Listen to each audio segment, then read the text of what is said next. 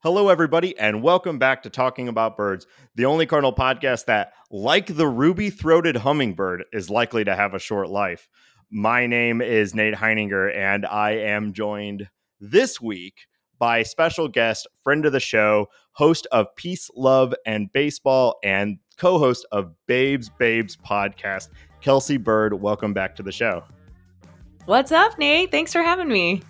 Yeah, absolutely. Happy to have you. Ben is up north, might have been eaten by a bear by now. We have no idea. We'll find out at some point. And honestly, I think it's an immediate improvement on the show. So thanks for being here with me this week.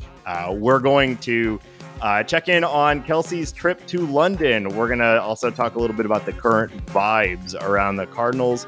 We're going to talk about the upcoming trade deadline and the series against the Cubs and the series against Arizona.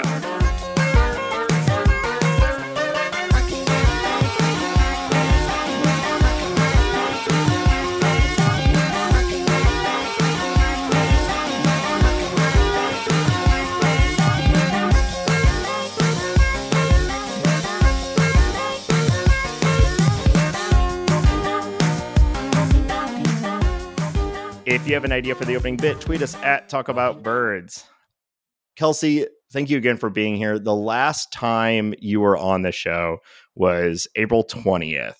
It's fair to say it's been that feels like I know it's only on the calendar like 2 months, but that feels like a decade ago. How have you been holding up? How have the last few months been for you? It feels like it was a lifetime ago, truly.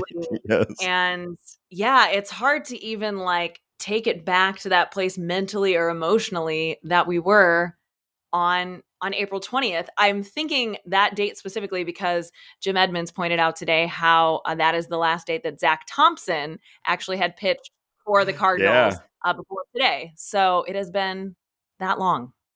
Yeah, I mean, you can just sort of trace the story of the season almost off of Zach Thompson alone, right? Highly regarded prospect, comes in, falters, gets sent down, maybe to become a bullpen ace, but instead gets converted to a starter, struggles at basically everything, kind of like the Cardinals, and then is back.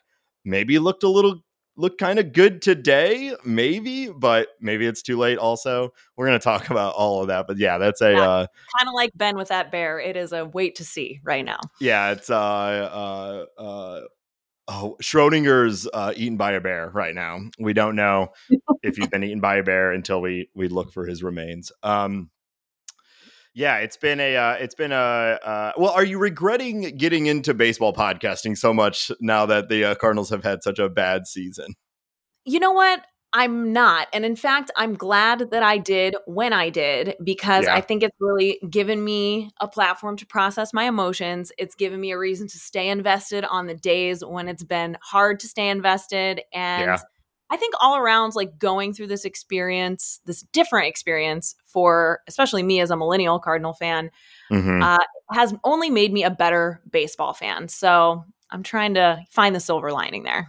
What a positive spin. We've been talking about that on the show too, where when everything was going really well last year, there's always something to talk about, but everyone loves the controversy, right? You love it's the 24-hour news cycle, right? Is there something that we can rant about? So in some ways, you're right. I mean, this has been a great platform to be able to just get on it and rant about Marmol or Mozeliak or the trade deadline or whatever.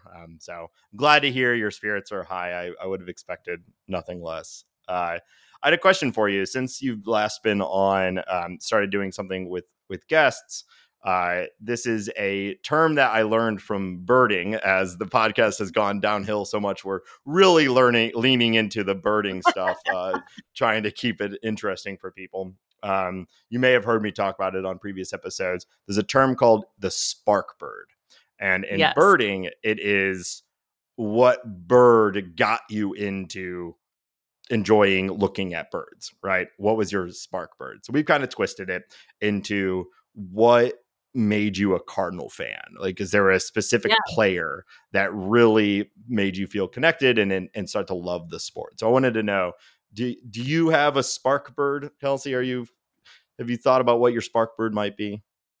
Yeah, well, first off, I should mention that I guess I feel like I have a literal spark bird because my dad and my grandpa are, birds, in a sense, Of course. BURD. Yes. And they are the ones that really got me into baseball. But player-wise, I actually have one when I think back on it from like pitching, hitting, and defense. Like there's a Hmm. player that made me like really appreciate and got me excited about that and became a fan of the game as a whole. So my first favorite player ever was Matt Morris. I would have been Okay. like 10 or 11 years old in his 2001 season when he won 22 games. He was third in Cy Young voting.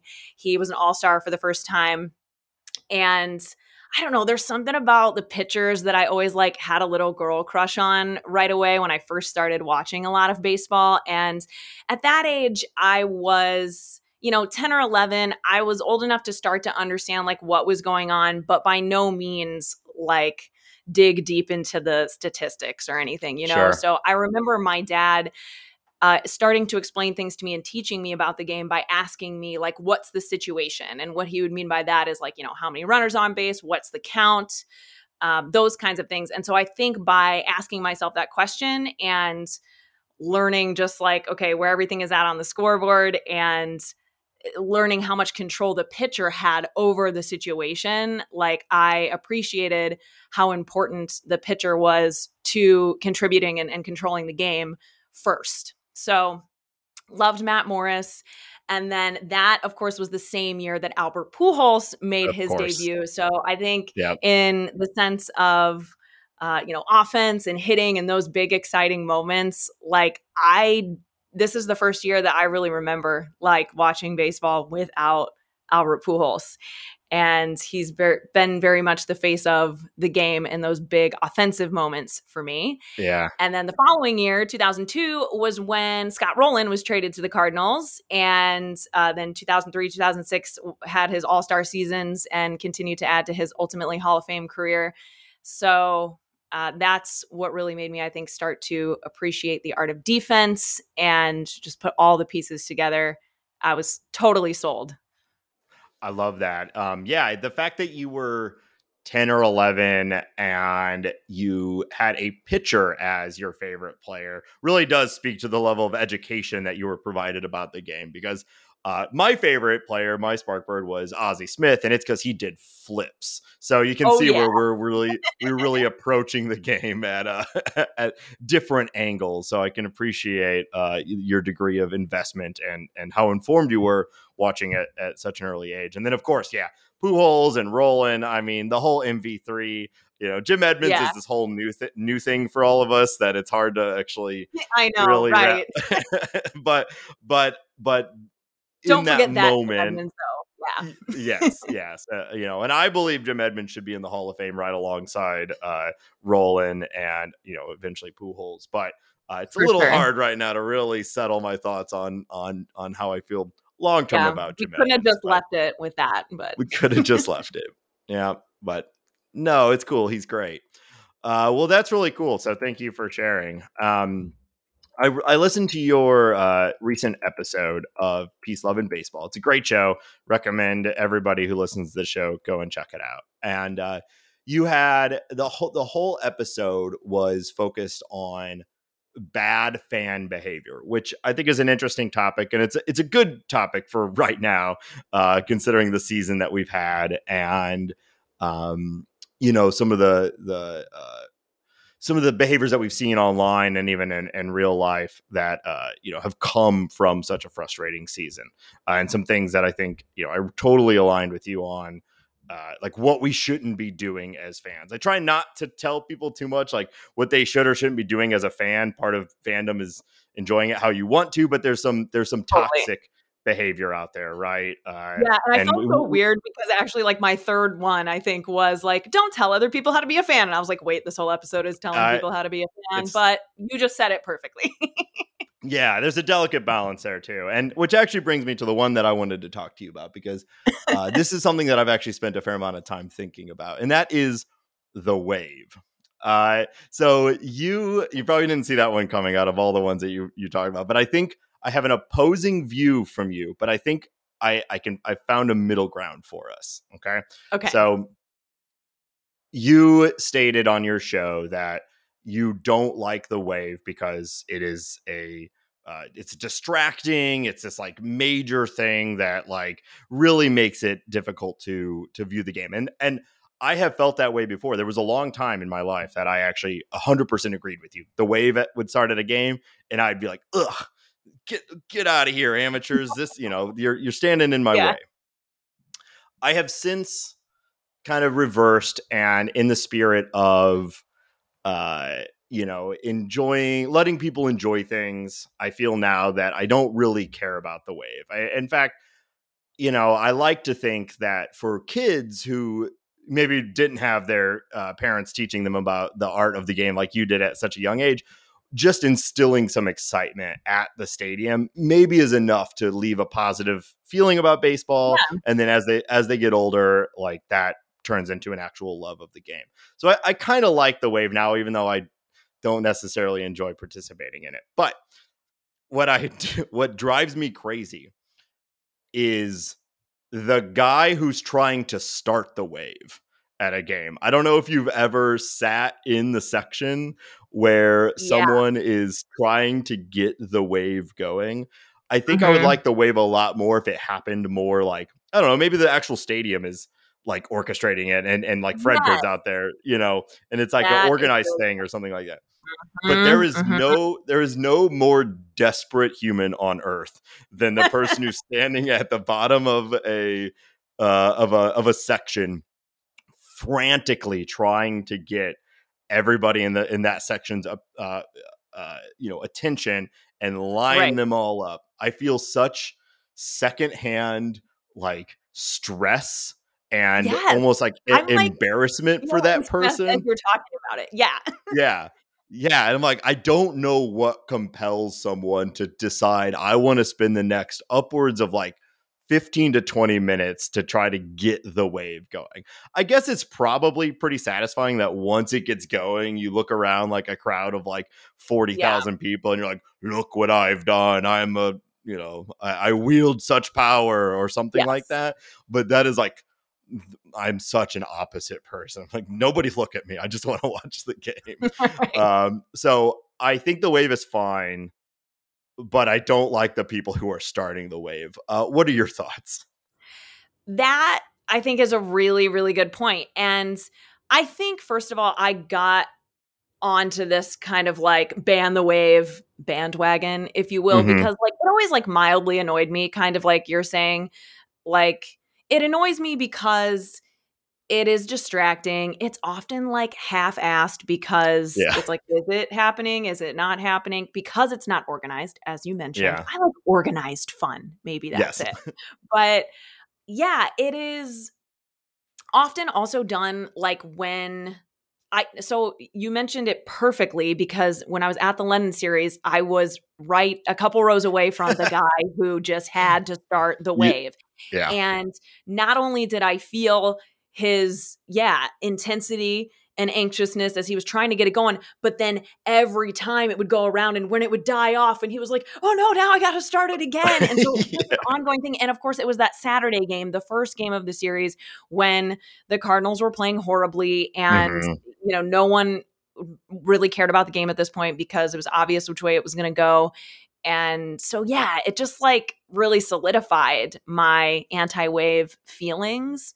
But I totally agree with you in the terms of like, you know, having some fun engagement, especially for kids. And I do agree that those kinds of moments can be some of the first memories that ultimately lead to fans of the game. So I think you're right. You found the middle ground. So if we can just get the people to stop so desperately trying to start the wave, especially at horrible moments, then maybe we can all go back to some sort of appreciation for fan engagement. Because yeah, it also drives me crazy when it's like bottom of the eighth and it's a tie game or something, and you're like, everybody stop. But great segue, because I really wanted to ask you about your trip to London. We had Akira on the show a couple weeks ago, and we got the UK perspective of of the games in London, and it was wonderful. If this is your first time listening to the show, go back a few episodes and check it out. He had a wonderful way of explaining sort of baseball's position in London and in the UK and even Europe to some degree, and it was really fascinating. But you have a totally different lens on this. Bunch of dirty Yanks heading out to foggy London town to catch a game. My first question was, this is probably a dumb question, but just so I know, did you plan the whole trip around this, or was this something like a crazy cosmic coincidence that you were already going over there and then the Cardinals were playing? So we did go, I guess, more or less specifically for the games, but my sister lives in London and I had never been to visit her. So it was Okay. more like Perfect time. the excuse to finally go over and visit her. So we were actually going to go in 2020 when they were supposed to play there, because she had already lived there for a few years at that point. That obviously put a halt to all travel plans for a while. Sure. So yeah, it was like, why not? Yeah, perfect. The perfect excuse to go. So tell me about your trip. What stood out to you, I guess, from someone who's been to a ton of baseball games here in the States? I know you were in Chicago. You were at a game just recently. Saw you on the TV. My finest moment, for sure. Yeah, it's a good look. So what was your sort of takeaway from this trip, or what stood out to you? Yeah, so I loved Akira's interview with how he spoke about like looking around for fans and like finding that camaraderie, and from his perspective of knowing that, you know, he's one of a few that are taking it in regularly and not really knowing what to anticipate in having it come to his home or closer to his home. Yeah. So we also felt that like in a different sense, because we actually got there over a week before the game. So we had spent the whole week there. And in those few days, like Friday, we actually went to the stadium and got to attend the workout day before the two games. But that was the first time that we were really in the area where the games were going to be. So when we started to see people wearing baseball attire, because nobody wears, you don't wear sports team attire unless you're going to a sports game in the UK. And that's something that my sister and her boyfriend, who is from there, have explained to us, prior, but that's how we knew, we saw anybody wearing any kind of sports attire that, they know what's going on. And so it almost felt, like this instant connection with people as we saw them on the tube or, getting closer to the stadium. And so that was really exciting, just to then like be like, oh, are you from here? Are you from there? Like, what is your connection to this? And that was such a fun part of it overall, was just talking to different people and all the different walks of life that were there to experience the same thing that, we get to experience all the time. Yeah. You speak about the I keep wanting to say outfits, the clothing and all of the gear that we wear to support our teams, like they might call it the fit. Yes, thank you. Yeah, I mean, here it's ubiquitous, especially in St. Louis. I worked at a place one time that was like, you have to wear your work. It was like, predefined work clothes or Cardinal gear. It was like, that's one of the two things you could wear. And this was at work. So it's like so baked into, the existence here in St. Louis. Even if you don't care about the Cardinals, you are forced to be surrounded by Cardinal stuff all of the time. So that's interesting. Did anything stand out about like the stadium and the setup? I know Akira spoke kind of, it was like a hodgepodge of like all the different baseball elements. Like, I know it's kind of a strange setup for the stadium itself. Yeah, I mean, I think that they did a great job with it. The thing that was so different about the experience for me, having gone to all the stadiums here, was how easily accessible it was. Honestly, like getting in and getting food and going to the bathroom. Like, that stadium is built for over 60,000 people. And I don't know if there just were more facilities or if it was better organized. I don't know, but it was a very enjoyable experience.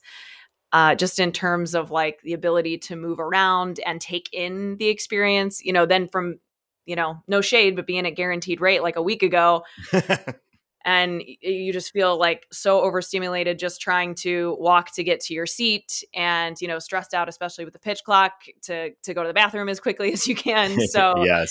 that was just a very different experience overall. And I think because there were even the people who were there as more spectators to take in the ambiance were still very interested in what was going on in the field, even if they didn't understand it, because it was maybe their first time getting to experience it live like that. So there, I don't know, there was just, it seemed very like calm and focused in a sense.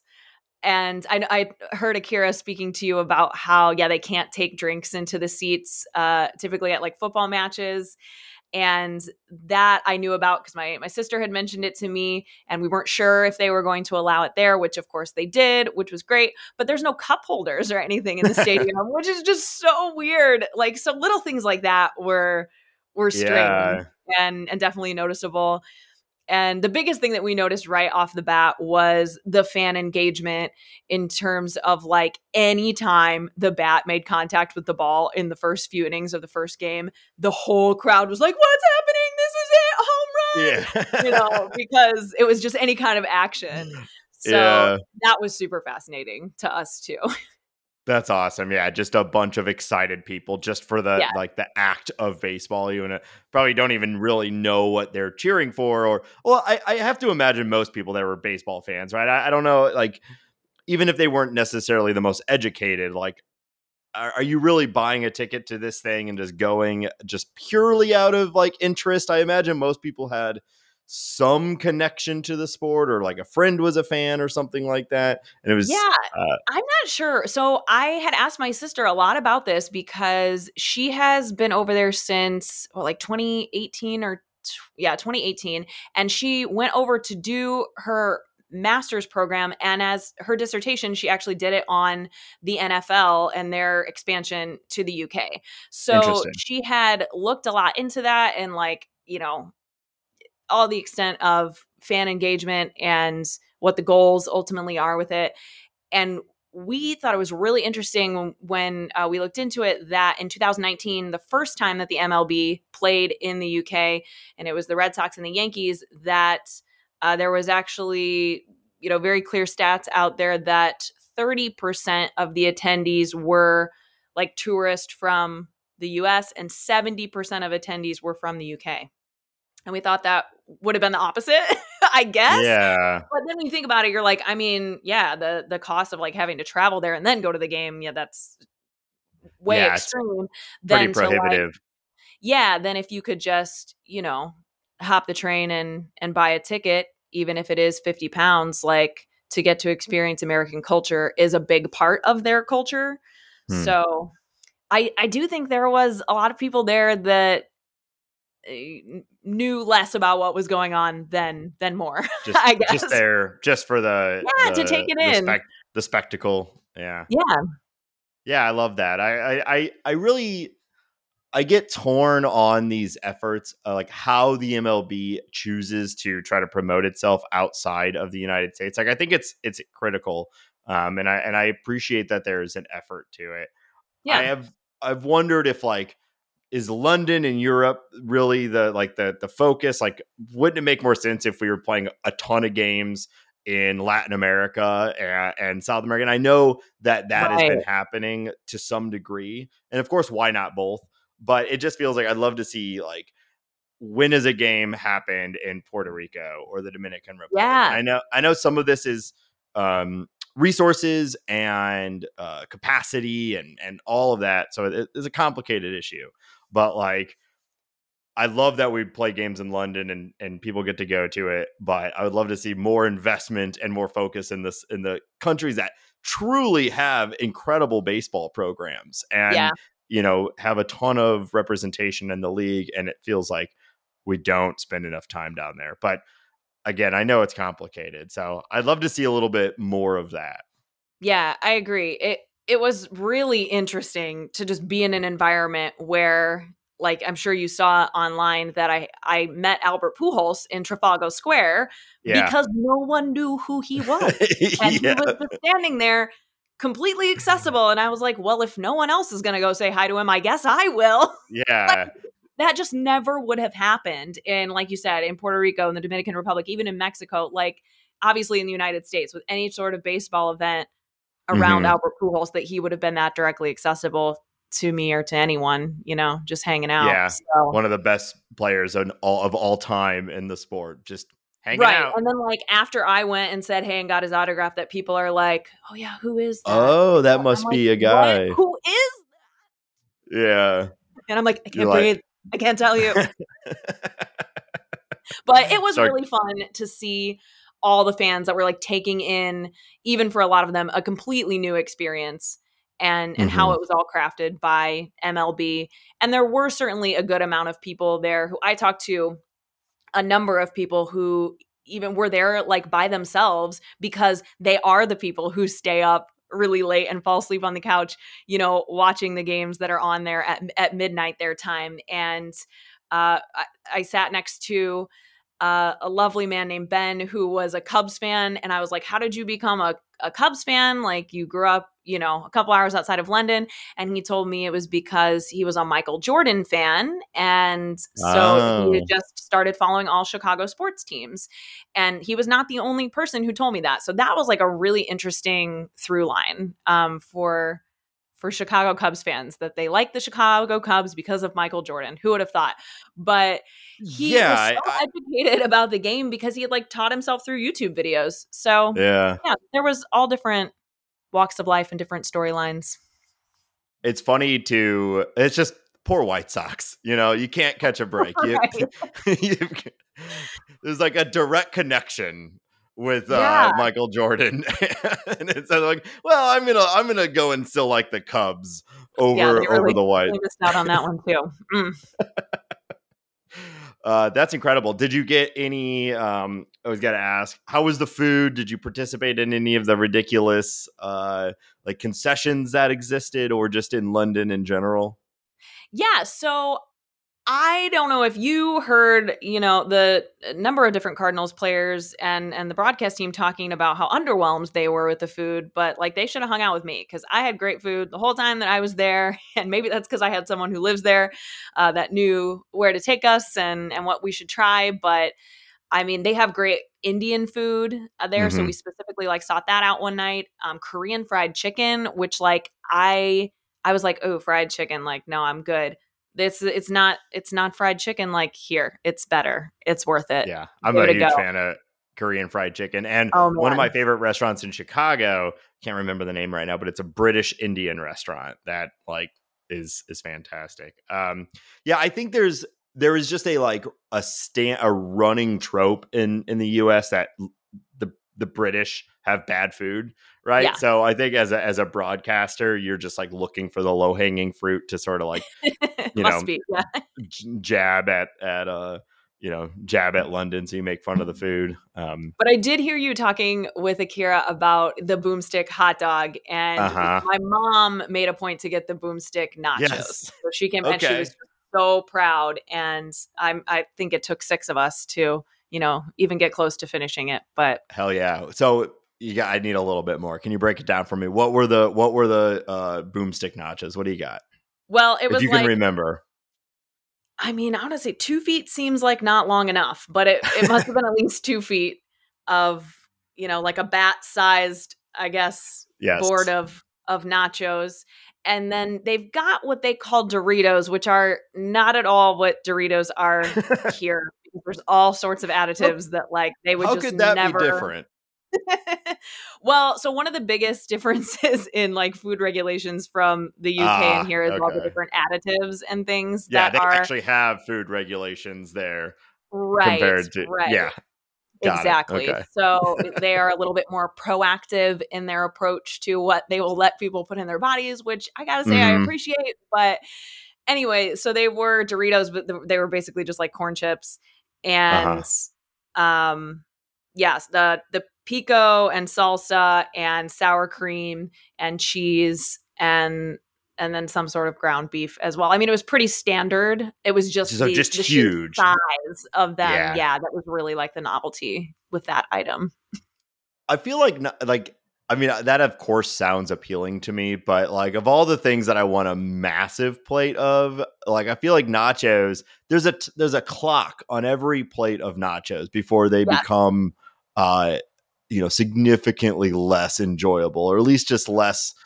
I guess can still taste good, don't get me wrong, but it's different than you want some degree of crunch in your nachos, and it doesn't take too long for nachos to lose that. So I imagine by time you got to the center of that 2-foot plate, it was more of a soup. Yeah, it definitely needed to be a group effort for them not to get to that point. Yeah. Mm-hmm. Well, I'm glad you enjoyed it, and it sounds like you had a fantastic time. Do you think you would travel? Like, are you assuming you still want to visit your sister again? It was a good trip. Like, are you going to try to time it around future games in London, or are you feeling like you experienced it, you're good? I absolutely would. Yeah, because it was not like there was nothing stressful about it. Like it's very accessible by public transit. Like I said, getting out of the stadium was a little bit tricky, which I guess according to, people who live there and have gone to soccer matches, because it's where West Ham plays there. Mm, That's always something that happens where like you kind of just have to stand and wait and hang out and they move you through accordingly. So it did take a little bit longer to get out of the stadium. But I mean, overall, no, like it was such a positive experience that I would absolutely love to go back. And like Akira was sharing, like I thought it was very cool that there were so many, representatives of all different teams, and their yeah, reasoning for why they were tied to those teams was really fascinating too. But yeah, just like he said, like I would totally love to be the guy there that's like, has the other team's hat on that maybe nobody even knows about, and it's just, a conversation piece and a way to yeah. connect with fans from who knows where. So yeah, I would totally go back for it.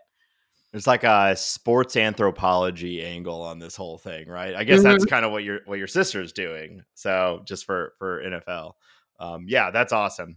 Well, why don't we actually talk a little bit about the Cardinals specifically now? So, uh, again, the last time you were here, mid April, we spent a fair amount of time talking about the vibes and how important vibes can be on a team.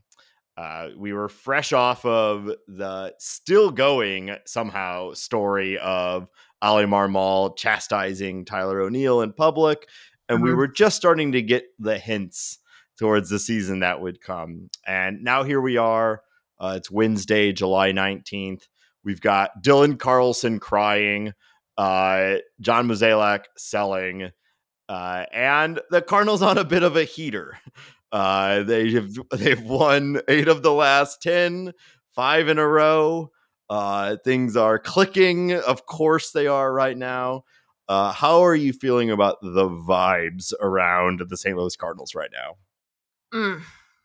Well, there's a lot to break down here. So let's start with Dylan. So he says it hurts that he has an unclear role with his Yeah, team. To which I say, get in line. And I say that with love and support because everything yeah, else he said is very much along the lines of like not having a defined role is affecting, the ability to optimize whatever he could do to help his team. Absolutely valid.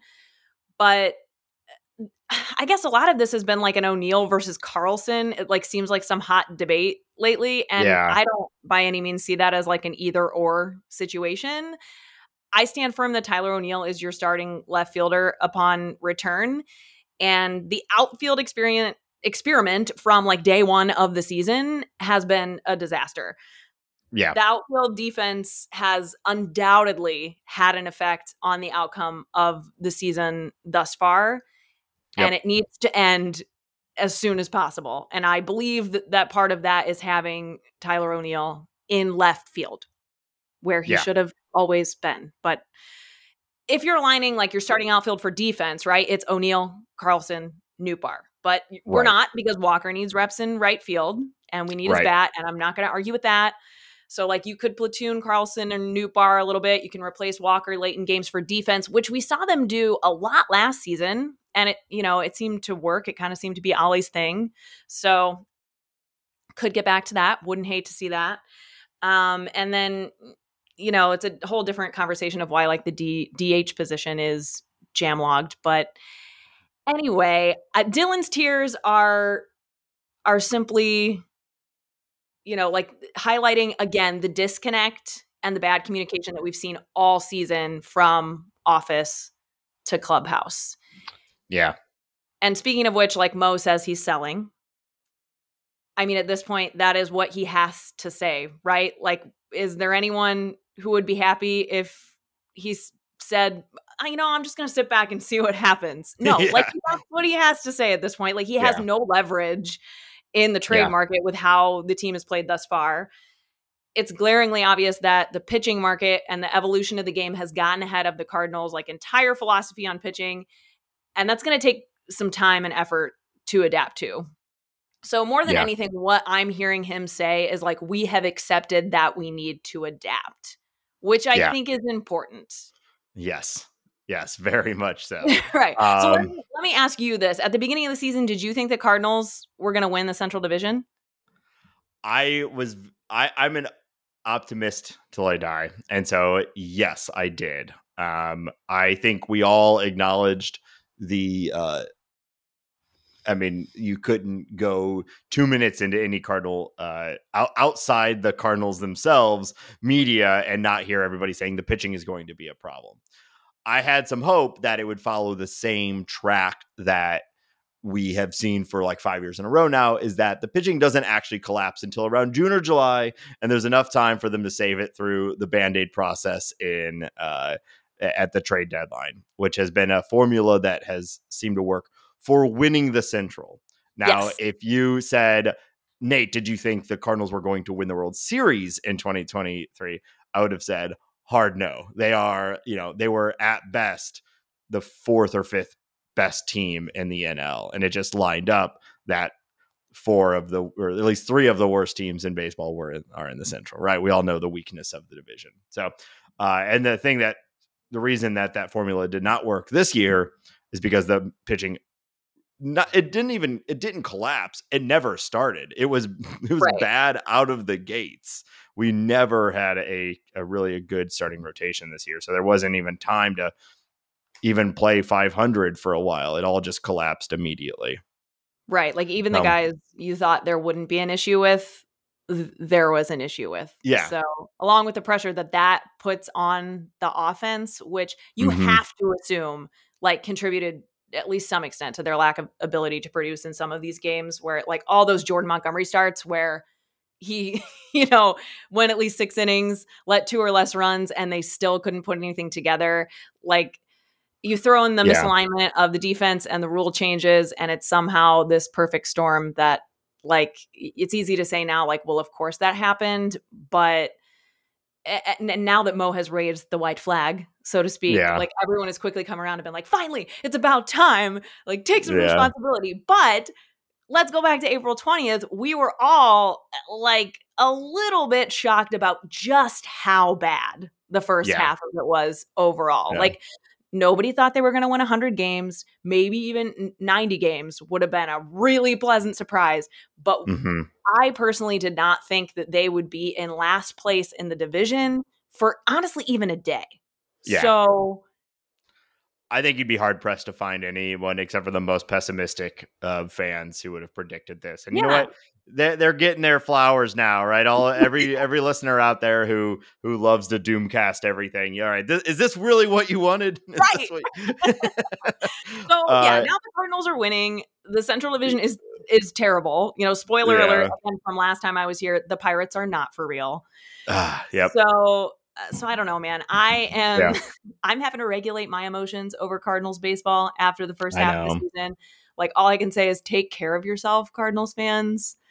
We're still on a roller coaster, and it's hard to say where it ends.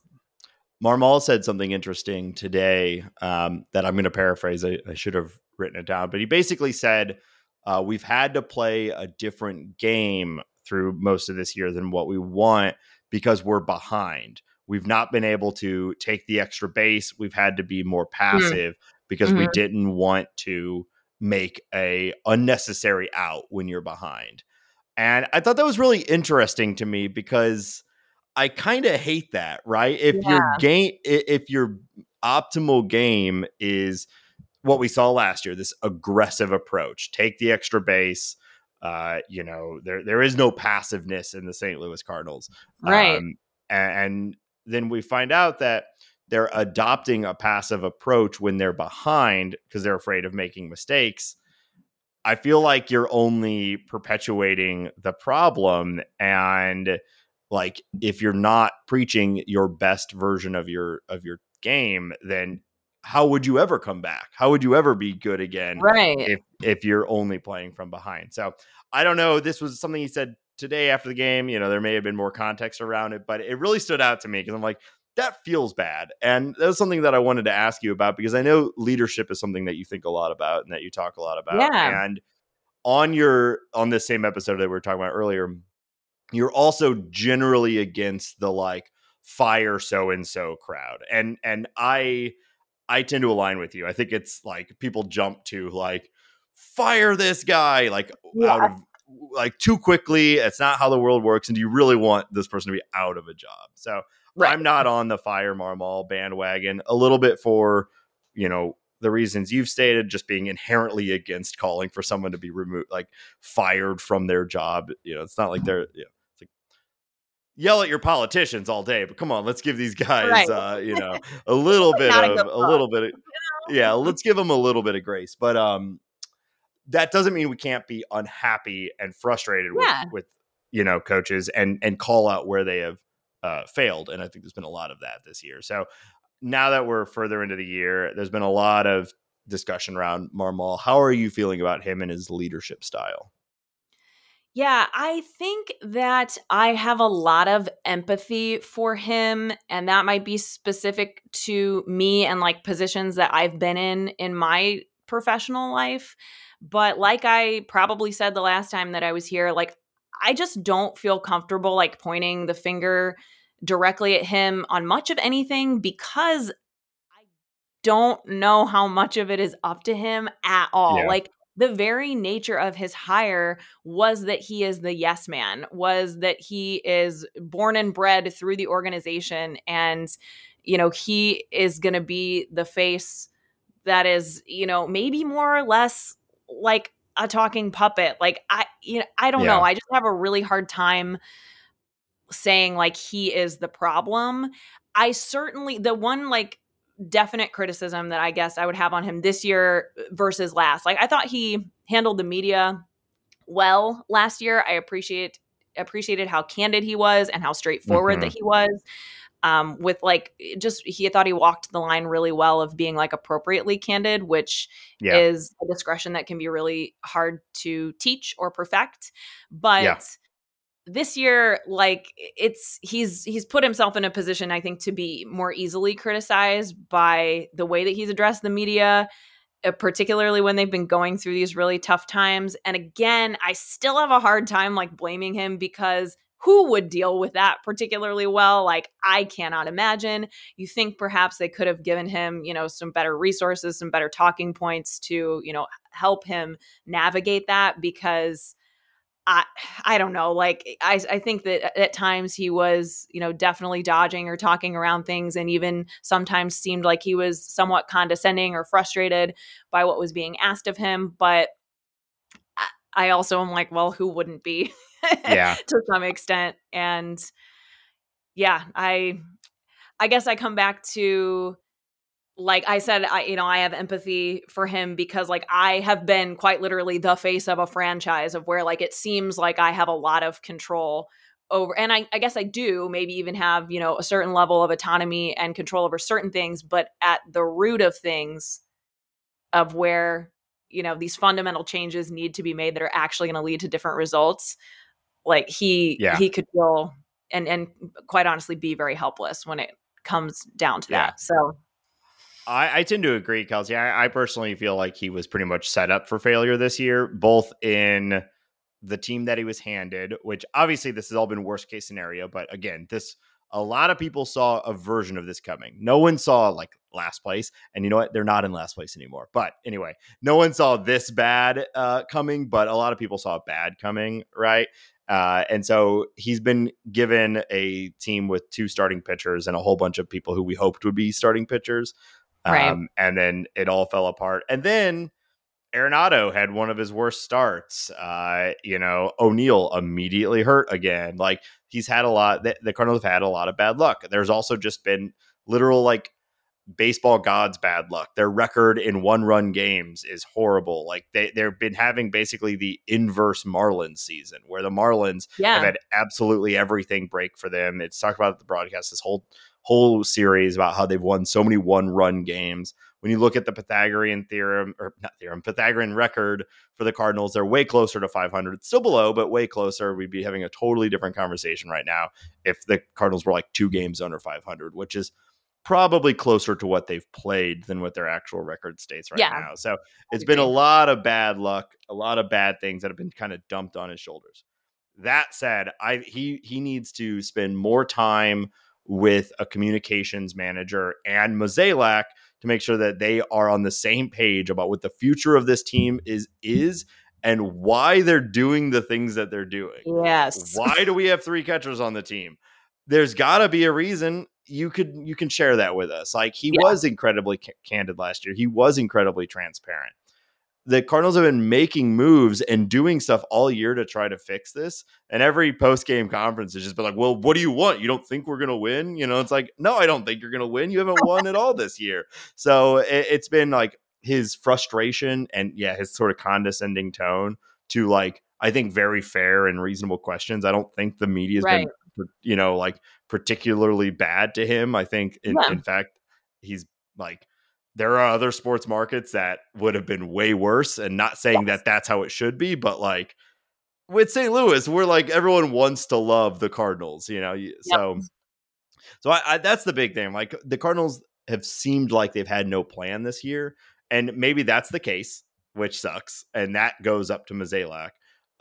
Or he's just been really bad at communicating that plan in a difficult time. And I think that's something that he could hopefully learn from. And hopefully we just go back to winning, but he's young. Winning fixes everything, right? But he's young and presumably he's going to be a manager for a long time. So he's got to learn. So yeah, you asked specifically about the vibes, and while like I guess I gave a lot of specifics that ultimately lead up to that, like my overall current read on this date, this Wednesday, July 19th, on the vibe is that, the vibes are questionable, but the vibes are interesting.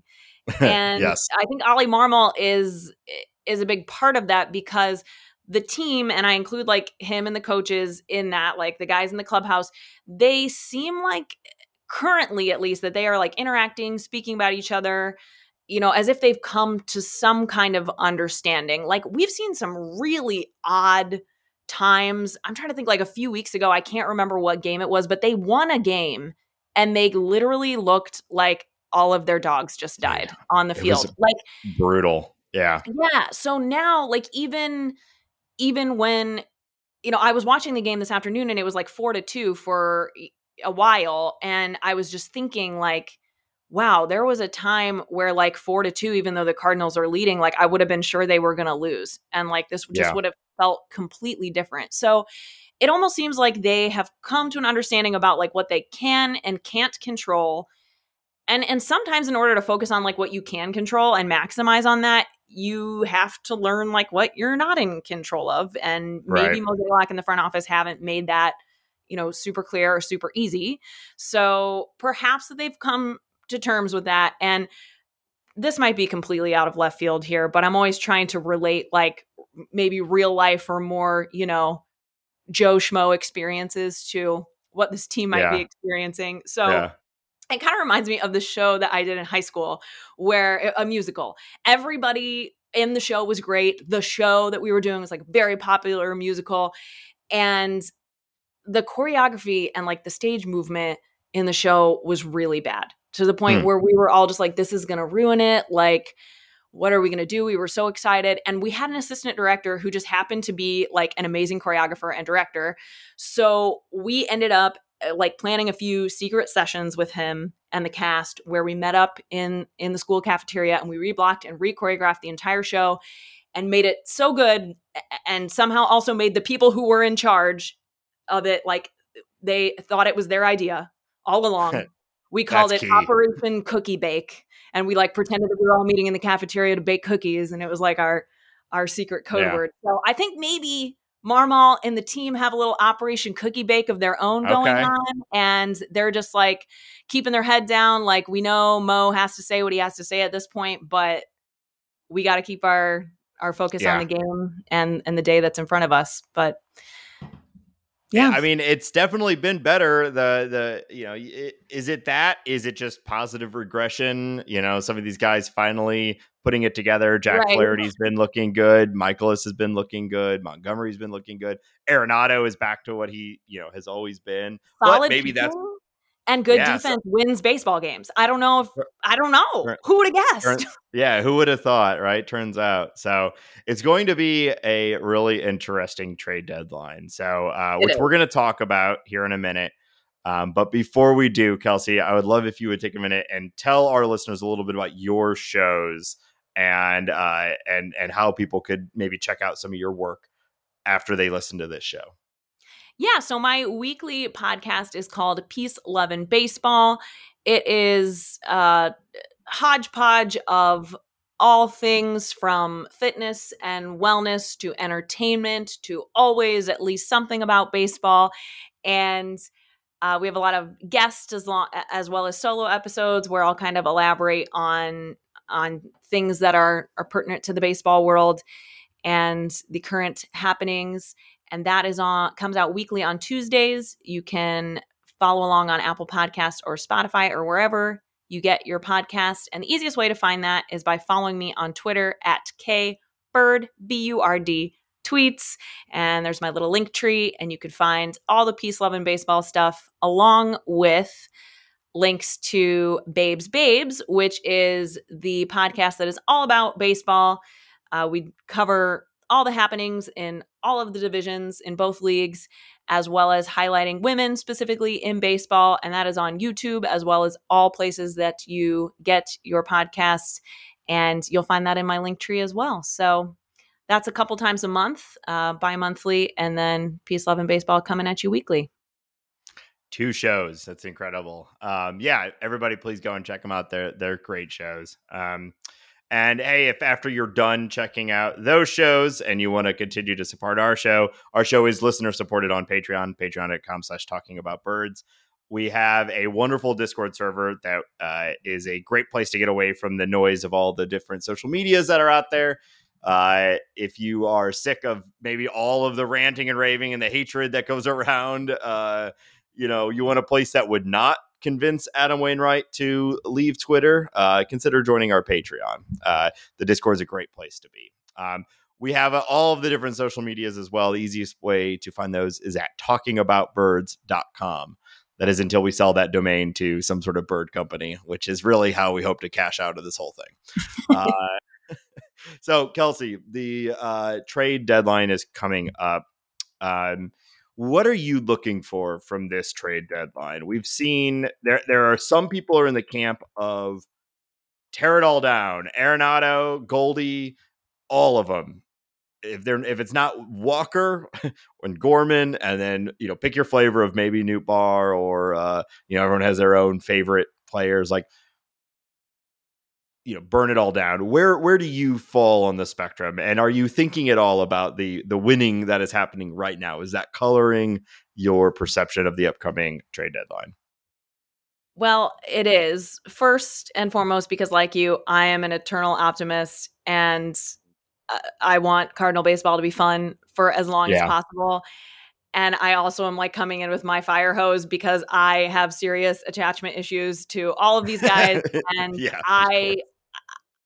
I don't know. I'm Not probably my not a great boys. person. Yeah, I might not be a great person to talk about this because I don't particularly love the idea of trading any of our position players.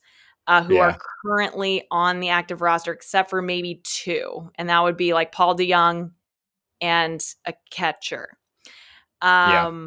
But other than that, like, I think there is actually a good variety of talent that has not been utilized in the best of ways, specifically this season. So, like, I see a very clear fit for all of the rest of them, including like Mason Wynn in there too, Hmm. potentially, this year. And I I don't know. I really liked listening to Ben's ideas last week, especially with, his knowledge around like the different pitchers to be excited about in different organizations, which I do not have the insight Hmm. on. So I don't know. I would have to be given like a very clear, like pretty on a platter, like this for this. What do you think? And even then, I probably would Yeah. feel really tormented about it.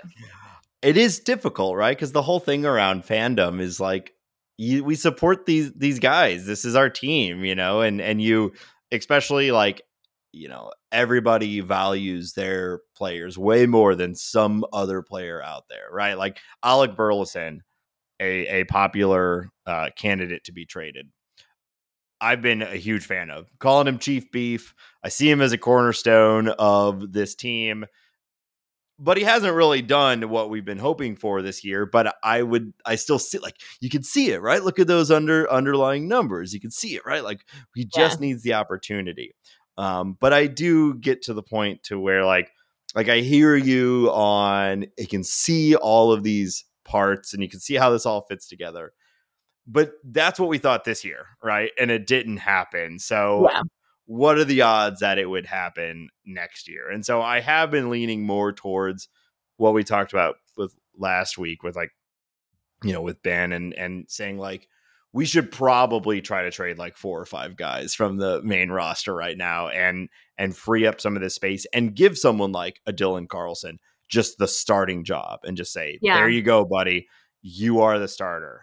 Or maybe not Carlson. Maybe it's O'Neill, Newbar, and Walker, and assuming health, which is of course always the underlying, unknown. You just say, there you go. There's no longer this like lurking pressure that every single at bat is your job, which I know is part of sports, but it has to feel particularly difficult when there's like 4 guys behind you all the time, which is what is happening with the Cardinals. Yeah, there's not enough Well, consistency to even be able to make sense of, like, what you really need to do or how much of it is in yeah, your control. So, yeah. yeah. But when you talk about like the optimist side of me, it is a real struggle because like my the forward thinking version of me, future Nate, is like, we really got to make these trades and we really should tear down and focus on 2024. But future Nate doesn't exist yet. Now Nate exists, and now Nate likes to watch good Cardinal baseball. And even Mhm. though I know the right thing is for the Cardinals to actually lose as much as possible over the next couple months, if you believe that they don't really have a shot at the Central anymore, which I still do, despite the winning streak. The right call is for them to lose as much as possible, but Right. I just have such a hard time like actually committing to that opinion. And this little winning streak, I can't lie, it's got me back. Like, what I if, know. I know. we're only 10 back. We've been, teams have come back from worse with less. The Cardinals have come back from worse with less. They Like, have. we've done that. We've been here. We just need another miracle. Hey, don't worry, we'll do it. We do it every year, but I don't know. It's like this whole season has been so chaotic and so inconsistent and so bad.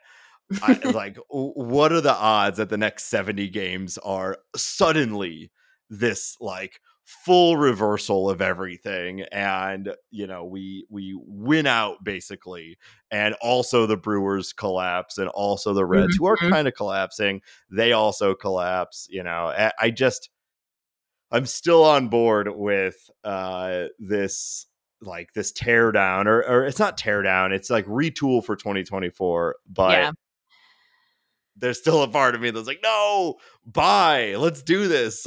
Yeah, I think it would be easier if it was clear which puzzle pieces weren't fitting and like Yeah. what even needed to be changed out. But that's the thing that I mean, besides the pitching, it's I don't know. There is Yeah. still a lot that works, and Yeah. I don't know. The That's why pro I say it has to be like this for me to say Yeah. go on any of it, because I am very logical in terms of like if there was a clear solution or, something that just makes more sense, I can, be objective about that. But Yeah. without that being like right in front of my face, I'm like, no, let's just stay here and keep winning. Yeah. Just keep winning. The thing that brings me back to like they need to sell is that um if they don't go out and acquire ample amounts of possible pitchers, 2024 is going to be horrible. Yes. Like we'll have the same problems on the offense, the same log jams on the offense, and we won't have Jordan Montgomery, Jack Flaherty, Adam Wainwright. Not that that's really helped, but he's still been someone who is at least throwing for it. Like it's only going to be worse in 2024. And so like, yeah, maybe you could sell out for a miracle 2023 run, but 2024 is going to be even worse. So I'm like, that's not that long from now that I can be like, all right, future Nate, like we should probably prioritize you over current Nate, even if you don't exist yet. But That's I a don't good know. We'll point. see.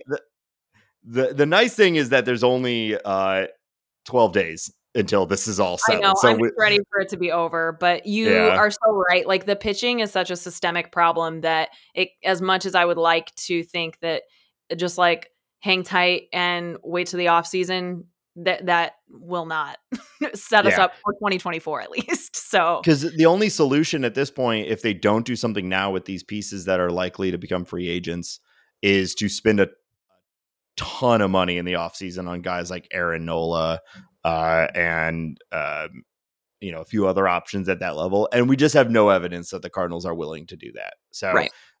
what are the odds that this offseason they'll suddenly decide to sign 2 or 3 major starting pitchers? And it's like, no, the correct move is to trade Jordan Montgomery, Jordan Hicks, Jack Flaherty, uh, probably someone like Tommy Edman or Brendan Donovan, or I know, but And it's the only one I love more than Tommy Edman is Brendan Donovan, and the only one I love more than Brendan Donovan is Tommy Edman, and I don't yeah, I mean, Donovan is just, looking like a cornerstone, but you got to trade talent to get talent. And if we truly think we're going to get like all these trades you see online where it's like, so when Mozeliak traded for Arenado and Goldschmidt, that's not how it normally works. And he's not going to be able to pull it off that often. When I see these people like, oh yeah, just trade Tommy Edman straight up for Logan Gilbert. It's like, no, that's not going to happen. We're going to have to spend a lot to get something that's truly going to shape the Cardinals and make them better. So anyway, we'll see. Again, I appreciate your take on it. I think we are.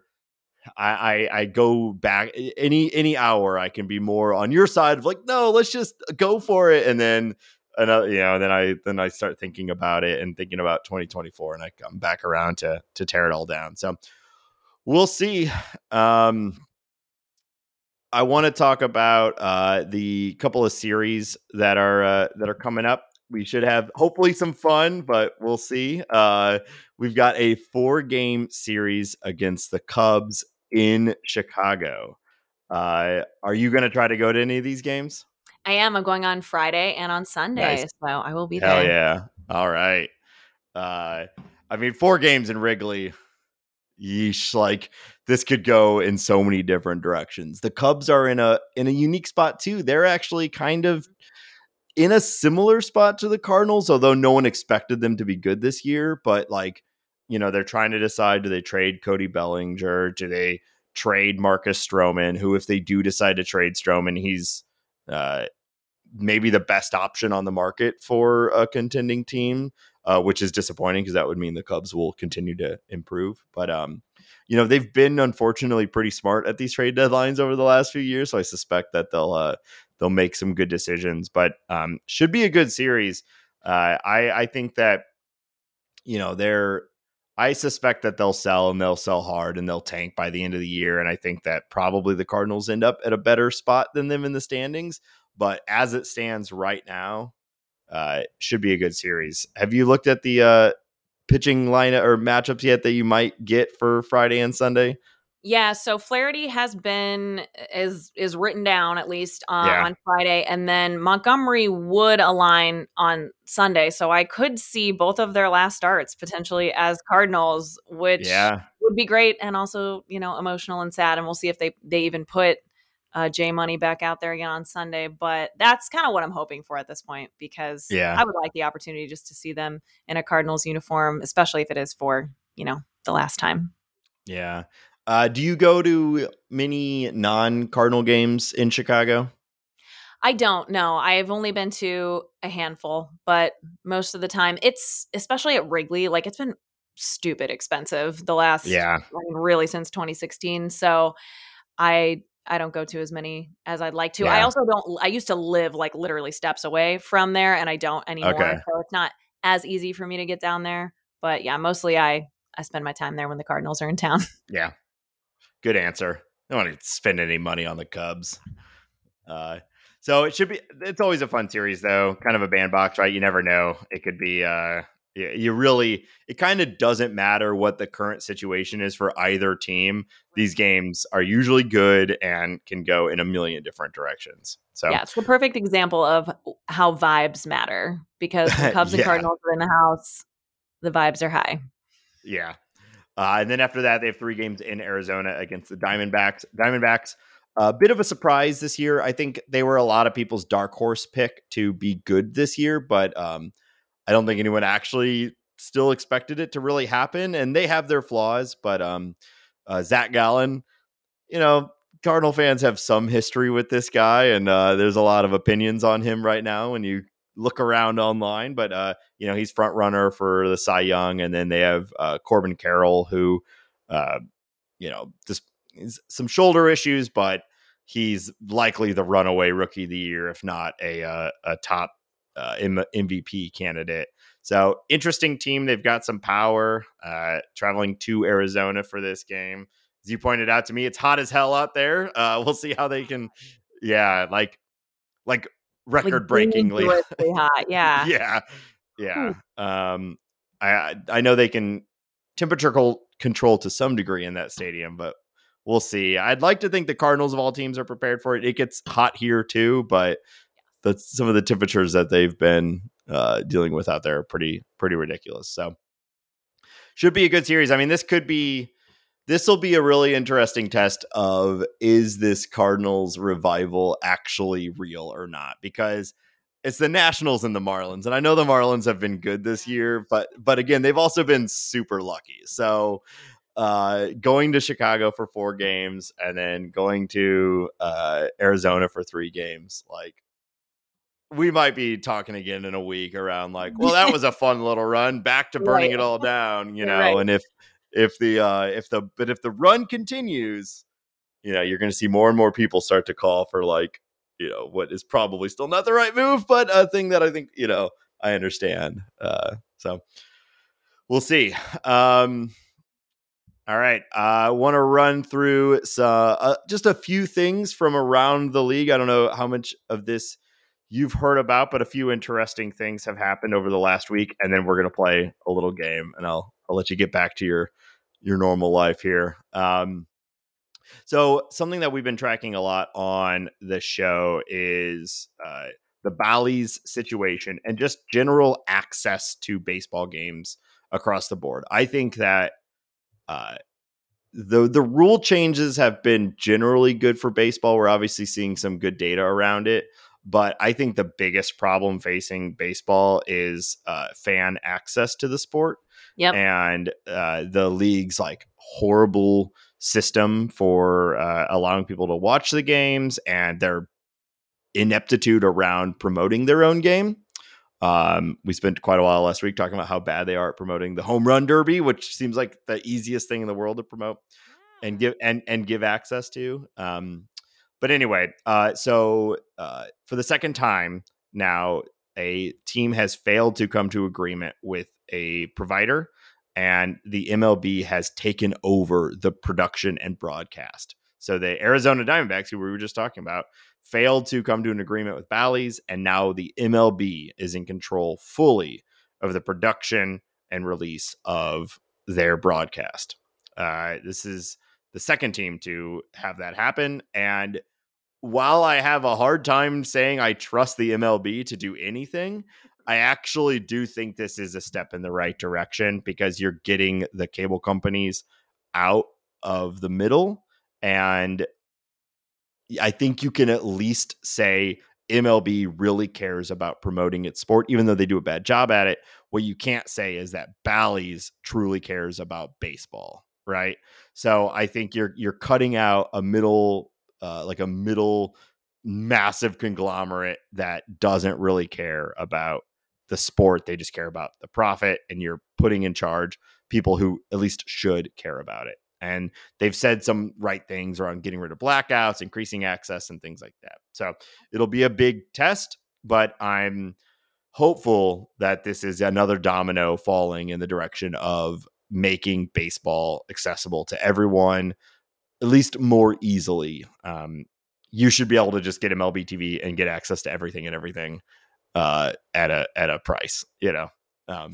It would I be don't know, nice. Kelsey. It is good that it's kind of like happening the way that it is, I guess, maybe like a little bit at a time. I know the Padres were the first that it happened with, and I was watching like their Mets series, and I guess I didn't think about it then that I noticed like anything that was glaringly different, but it's a comfort to know that like it is this seemingly easy of a transition as a consumer, that like don't worry, it will be there, and hopefully that it's happening a little bit at a time will Yeah. ultimately make it a successful transition.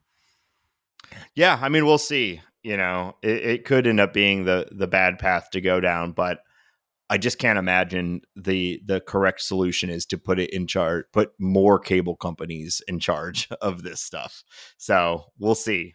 But yeah, and I think this is the only way it could go. There's so many contracts tied up in all this stuff. I mean, the Cardinals are in their multi-billion-dollar contracts and whatnot. Like, there's never going to be this just like overnight sweep where everything suddenly becomes better. It kind of has to go this way. A couple other things. So Andrew Painter, a player that we've talked about unrealistically around the Cardinals potentially acquiring from the Phillies. He's one of the best, if not the best, pitching prospects in baseball. He has been recommended to have Tommy John surgery. So we'll go ahead and take that guy off the board as far as potential trade targets for the Cardinals. And as just a fan of baseball, you know, it's disappointing when you see such like a young potential star have to go into such a dramatic surgery, though. Obviously, Tommy John isn't what it used to be. We expect he'll be back, but still, for the short term Cardinal, you know, aspirations, and then just the long term baseball impact, it's always disappointing to see that happen. I feel like anytime that there is some kind of news that comes out about pitching, like someone who's really exciting in the pitching, that like it just I hate it because I feel Yeah. like Bill DeWitt and John Mozeliak are just looking at each other like, see, no, we're still on the right track here. Yeah, right. Yeah, what did he say earlier? Like, well, signing a bunch of pitching wouldn't have helped anyway, right? Yeah, it's because, Exactly. Yes. yeah, Like everything that happened with Jacob deGrom and Carlos Rodon, and then even like Max Scherzer and Justin Verlander, I'm like, they're just sitting around looking at each other like, I mean, we've got this all figured out. yeah, No wonder they didn't wave the white flag until now. But yeah, yeah, that's unfortunately what yeah, it made me think of right off the bat. But yeah, as a baseball fan, you hate to see it and you hope for the best. yep.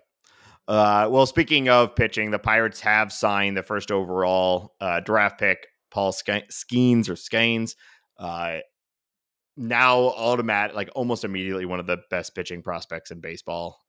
He signed a record-breaking bonus at $9.2 million. I mean, basically every year the next guy gets the next biggest bonus. He broke Spencer Torkelson's record from 2021, so it's not like it was a long-standing record or anything, but still, this guy's going to be incredible. And unfortunately, as a Cardinal fan, we have to watch him be a Pirate for quite a while. Yeah, we can't trade for him. Um, I know, right? I mean, the Pirates typically make really bad trades, but they don't do it with us. They just send them down to everyone else. Right. And then finally, we've been talking about the rule changes. I think this was pretty emblematic of the new state of baseball on July 18th. Yesterday, 4 separate games had both teams scoring 10 plus runs. This was the first time since 1894. That's So, insane. yeah, the league was trying to create more offense. I mean, I I know think it's part only of that one is day, part of but that is the time of year too, I'm sure. But yeah, we were watching the, 5-2 Cardinals and Marlins game last night and seeing the scores pop up across the bottom of the TV. And we're like, whoa, everybody has more than 10 runs right yeah, now. Wait, was that the same yeah. score? No, that's a different score. So yeah, it was crazy. Yeah, crazy night. And I mean, I think there's a possibility as the season goes on and pitchers get worn down even more. Like it might Yep. be, and as teams sell off, as parity reduces, as the top ends grab Mhm. all the best rentals, and all the bad teams are just throwing out whoever. I mean, imagine what is the Cardinal rotation going to look like when and if they do trade Jordan Montgomery and Jack Flaherty. It's Dakota Hudson is like our number 3. Yeah, So we're I'm gonna not prepared. we're gonna see. Yeah, we're gonna see some more 10-run games. All right, so that's it for the league news section. Kelsey, we're gonna end this episode. Thank you again for your time with another stupid game. Uh, the the draft was last week. So prospects and minor league teams are in the news. And as we get deeper into the season and we get to September, the minor league season becomes more and more of a thing as teams start looking to dip into their teams to reinforce or maybe highlight some of their upcoming prospects. So you can't go very far right now without hearing something about the minor leagues. And one of the best things about the minor leagues, one of everybody's favorite things about the minor leagues, is the team names, right? Mhm. There's a lot of fantastic team names. So, Kelsey, I've got a list of team names. Some of them are real and some of them are fake. And it is going to be up to you to determine whether it is real or whether it is fake in another Ooh. edition of AAA or Ah Ah Ah. So, I will answer that so way too. yes, yeah, those are the two answers. Even though, to be clear, this could be any non MLB team. So we're talking minor leagues, independent leagues. It can be basically all over the place. Okay. So I'm going to say a name and then you tell me, is it AAA or is it ah, ah, ah? All right. So starting off, the Charleston Crawdads. I think that's AAA. Nope, that is a fake one. The Charleston Oh. Crawdads. I mean, that's a pretty good one compared to some of them that I've heard, so Yeah, someone should thank adapt you. that. Hmm. Yeah, I'm trying to moonlight as a team naming, and this is like team naming expert, and this is just my audition. All right, the Wichita Wingnuts. I think that might be AAA as well. That one you got. The Wichita Alright. Wingnuts are indeed a real Wichita team. Wingnuts. Wichita Wingnuts. What is a Yeah, wingnut? Like, that is a wingnut is like a nut that you put on like on a bolt to yeah, secure but it to that's, something, like, what their mascot is? and it's got the little like wings coming off of it. Yeah, but that's Yeah. actually what their mascot is? Like, it's not even, like, a fun take No. on something? Okay. Yeah, I don't know. I assume maybe there's like a wing nut factory nearby or something like that. But you know what? There's also, this isn't on my list. This is from a previous version that we played. Uh, there's a Lansing Lugnuts team out there too. So I don't know. People just, looking for various hardware. Maybe they just open up their drawer and that's what's rolling around. Like, sure, that's a good enough team name. All right. You've gotten one. Next, we have the Traverse City Beach Bums. No, that is a real team. The Traverse City Beach Bums. It shouldn't be. Come on, the Crawdads should definitely be over the Beach Bums. Oh my God. Yeah, the Beach Bums. It's a real team. Traverse City Beach Bums. All right, next up. The Santa Fe Little Helpers. I want to say no, but like, did you make this up? So I'm going to say AAA. I know, I made that one up. The Santa Fe. Where did you even get that from? Well, I thought it'd be funny because it's Santa. And Santa. Santa's I should have known you made it up. Santa's Little Helpers, Santa Fe Little Helpers. There you go. I had some free time today. All right. Your audition is going well. Yeah. Next one. The Lincoln County Logs. I'm going to say, All right. You got me on that one. Ooh, that is easy. not real. Too obvious. No. You might say Santa Fe Little Helpers was too obvious too. So. I just wasn't thinking about it from the right angle in time. All right. I've got a few more. The Normal Corn Belters. Oh, so I am actually from Peoria, and I went to college in Bloomington Normal, so I know this one is AAA. Very good. I've got a one half of my family is from Peoria. I've spent a lot of time in East Peoria. So so I'm from Washington, which is right next to East Peoria. My grandparents lived in Washington. That was where their retirement home was. It's a beautiful place to grow up or grow old. Wow. That like huge tornado that came through a few that was 7 or 8 years ago now, but yeah. It like went through their neighborhood and jumped and like crushed a bunch of houses and like jumped over a bunch of houses. It was crazy. We drove through it and it was like just totally random on whose houses got destroyed. And there's that was the exact same as my family. It was nuts. I was living in New York at the time, and my family's phones, like they couldn't get in touch with each other, but somehow like they could get in touch with me. So I was able to like actually tell the rest of them that they were like, okay, because they weren't all at home when it happened. But yeah, that was wild. That is a dramatic situation. Will exist someday. Yeah, right. All right. 3 more for you. The Percyville Presidents. Yep. All right. You got me on that one. All right.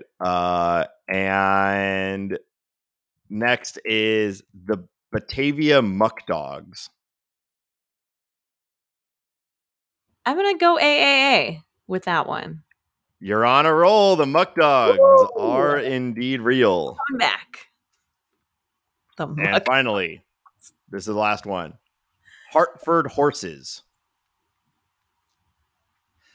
I feel like I would have heard of them, so I'm going to say All right, what a run! You have your 17-game win streak. I'm better in the second half. That's right. So you just got the last 5 in a row correct. So you ended up getting 6 out of 9. So very good. Cardinals won the last 5 in a row. I think this is a sign. There you go. I'm putting money on the Cardinals. They're winning it all this year. I'm inspired. Why not? All right. Well, that'll do it for this week's episode. Kelsey, great work. Good job. You saw through most of my ruses. Thanks for joining me this week. I think you still have a future in AAA team naming. So thank you.